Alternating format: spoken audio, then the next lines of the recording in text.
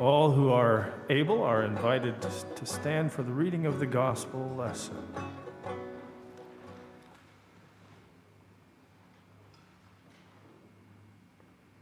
Gospel of our Lord according to St. Luke.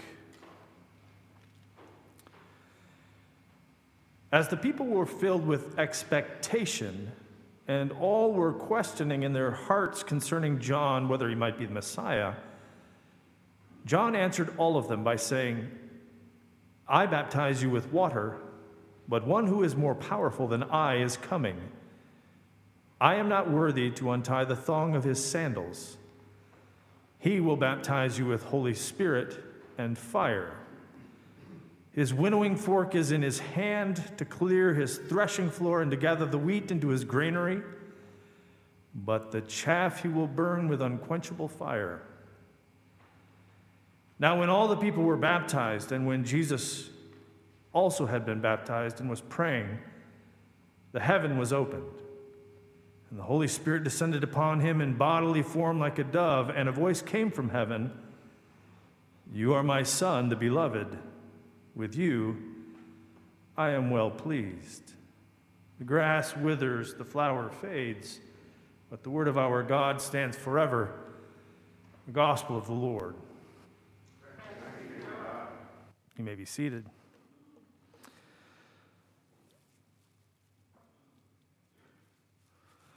So I'm going to let you in on a little secret. I mean, maybe you know this already. Not everybody does. In fact, a lot of people go through their whole lives never giving it much thought. I'm sure you're not among them. Nevertheless, I'd like to suggest that this one little thing is driving much of the strife in our social and political life, not to mention our own personal lives. So, if you don't know, you need to know.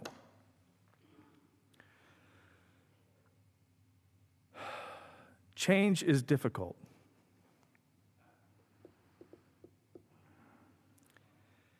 Now, I mean, at some level, I guess we all understand this, right? I mean, but you know how I know this? The grocery store. That's right, the grocery store. I mean, have you ever gone into the grocery store? You went to find something that you've dropped in your cart 1,000 times before, and it is nowhere to be found. This is always where the lima beans are. Why are there no lima beans? Hey, wait a minute. There aren't any beans. There's no corn, no mushrooms, no beets. There's nothing. Now they got the Captain Crunch and the honey bunches of oats where the stewed tomatoes are supposed to be. This is ridiculous. I can't find anything. Where's the manager? Whether it's as simple as not being able to find the corned beef hash at the Kroger or adjusting to life without your best friend, change can be annoying in the less important instances. And let's just be honest, downright traumatic and overwhelming in the most important. Now, of course, change can also be a good thing. I mean, if you've been beating your head against the wall, stopping can feel like heaven, right? But usually, even good change causes some anxiety. I mean, getting married is wonderful and exciting, but even so, it's a pretty nervy experience committing yourself to another person until death do us part, right? Miss Havisham, who's the jilted spinster in Charles Dickens' Great Expectations, she makes this great heroic attempt to freeze time, sort of crystallizing in amber her disappointment at being left at the altar as a young woman. One of the great characters she is of English literature, Miss Havisham, upon being told 20 minutes before she's supposed to be wed that her fiancé has defrauded her, asks that all the clocks in the house be stopped. And thereafter, she refuses to change out of her wedding gown. She lets the wedding cake fossilize on the table where it was set on that day in anticipation of the great event. See, Miss Havisham lives with the determination that, which is sort of some perverse need to hold on to the past. Nothing in her life will change. She's determined. She needs to exert some control over a life that has spun out of control. It's the grand scale of her quixotic attempts to preserve everything is exactly as it had been at the most important moment in her life that makes her such an important and memorable literary figure. That she attempts to exert control by trying to stop time, however, isn't particularly exceptional. I mean, human beings are amazingly partial to the idea of freezing moments, both the good and the bad, as a hedge against change. I mean, humans tend to find comfort in a past that they've survived rather than a future about which they do not yet know. Seth Godin drives home the point, suggesting that for many of us, the happiest future is the one that's precisely like the past, only a little better. Now, we've seen this aversion to change in our own culture. I mean, it's painful to watch. It's painful to experience. The demographics in the country are undergoing a seismic shift. Various projections have the United States becoming a majority-minority country in the next 20 to 30 years. According to the Pew Research Center, more Americans than not believe that having a diverse and inclusive population is good for everybody, but there's a significant minority, almost a fourth of the population, who are convinced that such a shift is going to be a bad thing. The projection of a demographic shift isn't new. I mean, we've seen this coming for a long time. To be honest, it's possible to read the political and social turmoil of the past 5 years with the rise of white supremacy and its hope for a more authoritarian rule through that very lens of the fear of change. I mean, there are enough people who are motivated by the terror that black and brown people will be equally represented in what has historically been a majority white country, so much so that they've gone to the great lengths to try to reassert sort of white dominance, to restore something that they feel like they've lost. This fear of a more diverse future has caused a great deal of nostalgia for a world that once was decidedly more favorable to white, middle-class, heterosexual, cisgender people. I mean, the whole again in Make America Great Again has always been about a return to a world where everybody knew their place, a world where everyone knew who was supposed to sit at the top of the pecking order. So in the face of such disorienting change, a sizable number of people have looked to a previous age to regain some sense of control over the future, which is to say they've opted for a future that's precisely like the past, only, maybe a little bit better, like with jetpacks or something. But hanging on to the past, it's a common way of trying to create a barrier between the change that threatens our control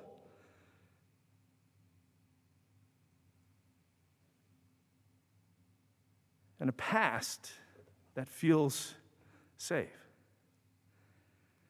Today's the first Sunday after the Epiphany, which means Baptism of Jesus Sunday. That day every year about this time where our gospel lesson focuses on Jesus and John the Baptist and their little confab down by the Jordan River. Now, we've talked a lot about John the Baptist over the past month. I mean, he's the main player in the second and third weeks of Advent. And as we've noted, a pretty peculiar figure right before Christmas, all dressed up in leather and barbed wire. But what's the message on the tip of John's tongue always? Repentance, right? When people think about their favorite characters in Scripture, John the Baptist, I imagine, isn't at the top of anybody's mock draft. I mean, he's abrasive. He's talking about repentance and wheat and chaff and unquenchable fire. And it's not hard to see why people cross over to the other side of the street when they see John coming, is it? I mean, repentance is a word that's fallen into disfavor among the sophisticated. It raises too many images of oblivious street preachers shouting at people through bullhorns. Too many resonances of professional scolds like Franklin Graham and James Dobson, sort of gleefully playing the part of God's hyper-vigilant hall monitors. We've been taught that repentance is a more formal way of being made to feel bad about failing to live up to God's picky and exacting standards. And who needs that, right? I mean, we already live in America in 2022. We don't need extra prompting from God's most indefatigable goons to feel bad. But see, repentance isn't primarily about mustering the appropriate levels of remorse. Repentance, as the Bible uses it, is about committing oneself to turning one's back on the previous path and then heading out in a new direction. It's about turning away and turning toward. As Ron Allen has pointed out, to repent is to turn away from complicity with the old age and its values and behaviors and turn toward the coming realm. Furthermore, Allen explains that baptism, the baptism that follows repentance, that John the Baptist preaches about,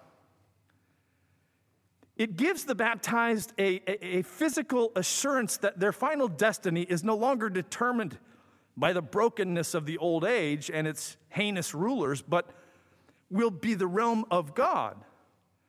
See, baptism is an invisible mark initiating those who receive it into a community that's anticipating God's new realm.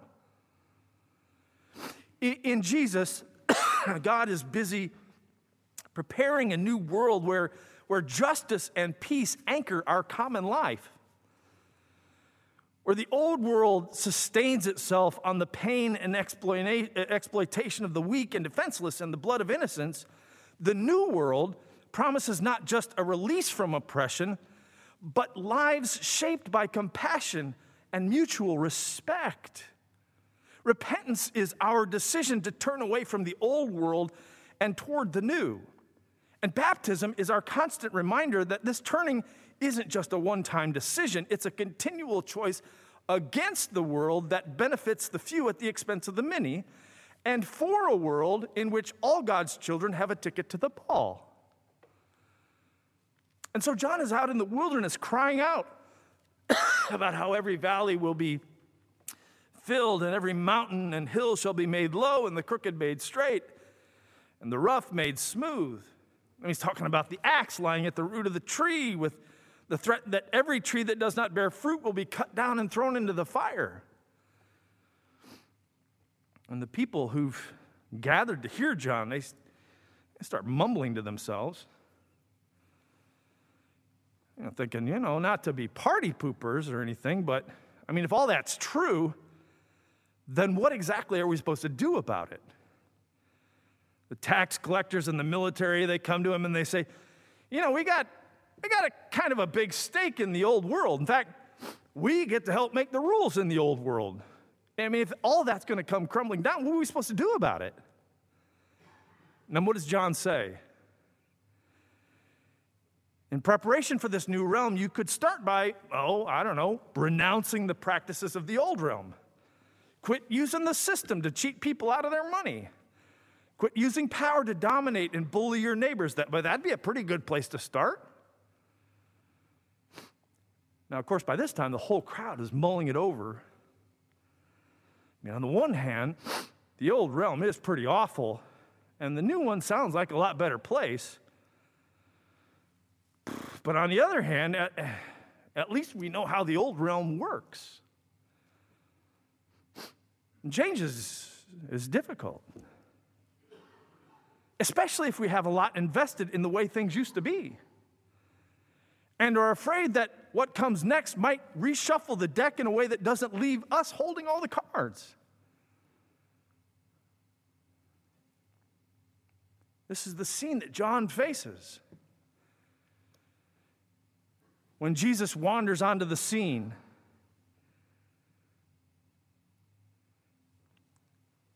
And he volunteers to be the first one to abandon the old realm in favor of the new one. Now, let me just point something out. If repentance and baptism are merely about feeling appropriately guilty, having Jesus show up on the scene looking to get dunked doesn't seem to make a whole lot of sense, does it? I mean, what does Jesus need to feel guilty about? But if repentance and baptism are about turning away from complicity with the old age and its values and behaviors and turning toward the coming realm, then having Jesus be the first one into the water makes all sorts of sense. See, Jesus doesn't just tell us to do something, he shows us the way. So Jesus walks into the river. And what happens?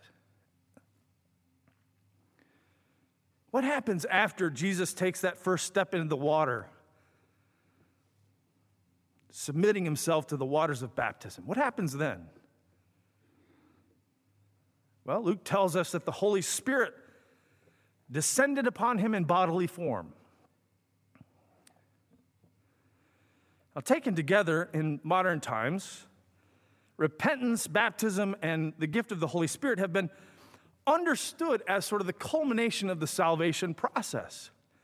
You express remorse, you get baptized, the Holy Spirit fills you, and now you don't have to worry any longer about hell. Kind of a down payment on the next life. But I mean, if that's the case, then why does Jesus need to undergo this ritual? I mean, what exactly does Jesus need to feel remorse for? What does Jesus need saving from? You see what I mean? See, I would like to suggest to you that while, yes, this is a passage about salvation, most certainly, it isn't primarily about performing a ritual that ultimately makes God less mad at us, only so we get to go to heaven after we die.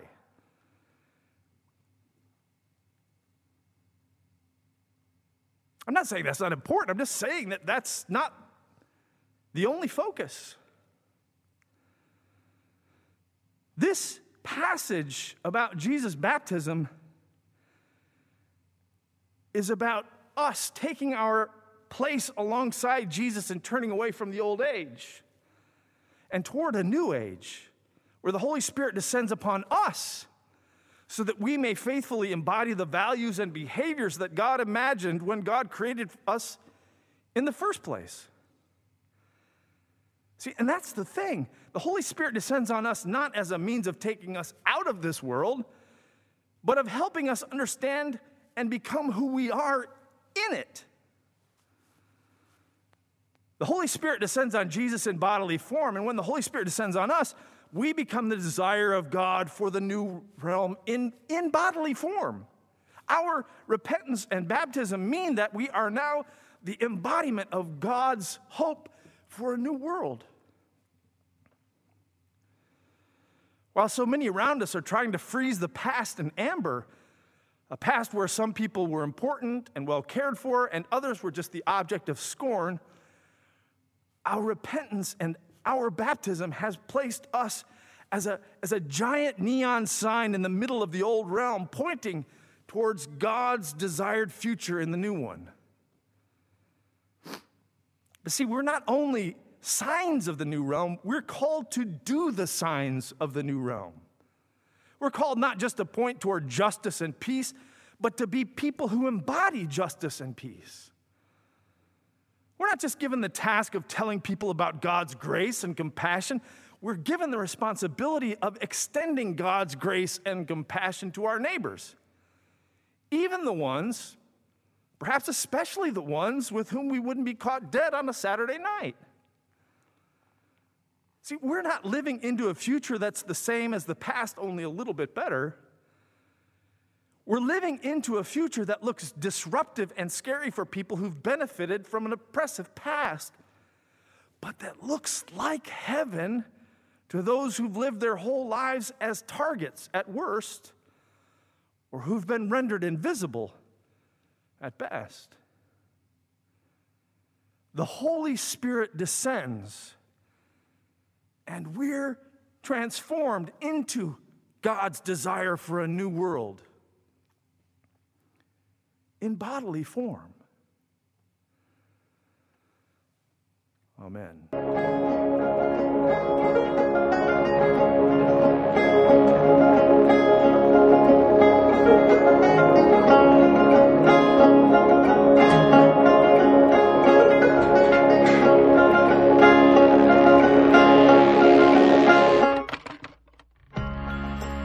Thanks again for tuning in to the Douglas Boulevard Christian Church podcast.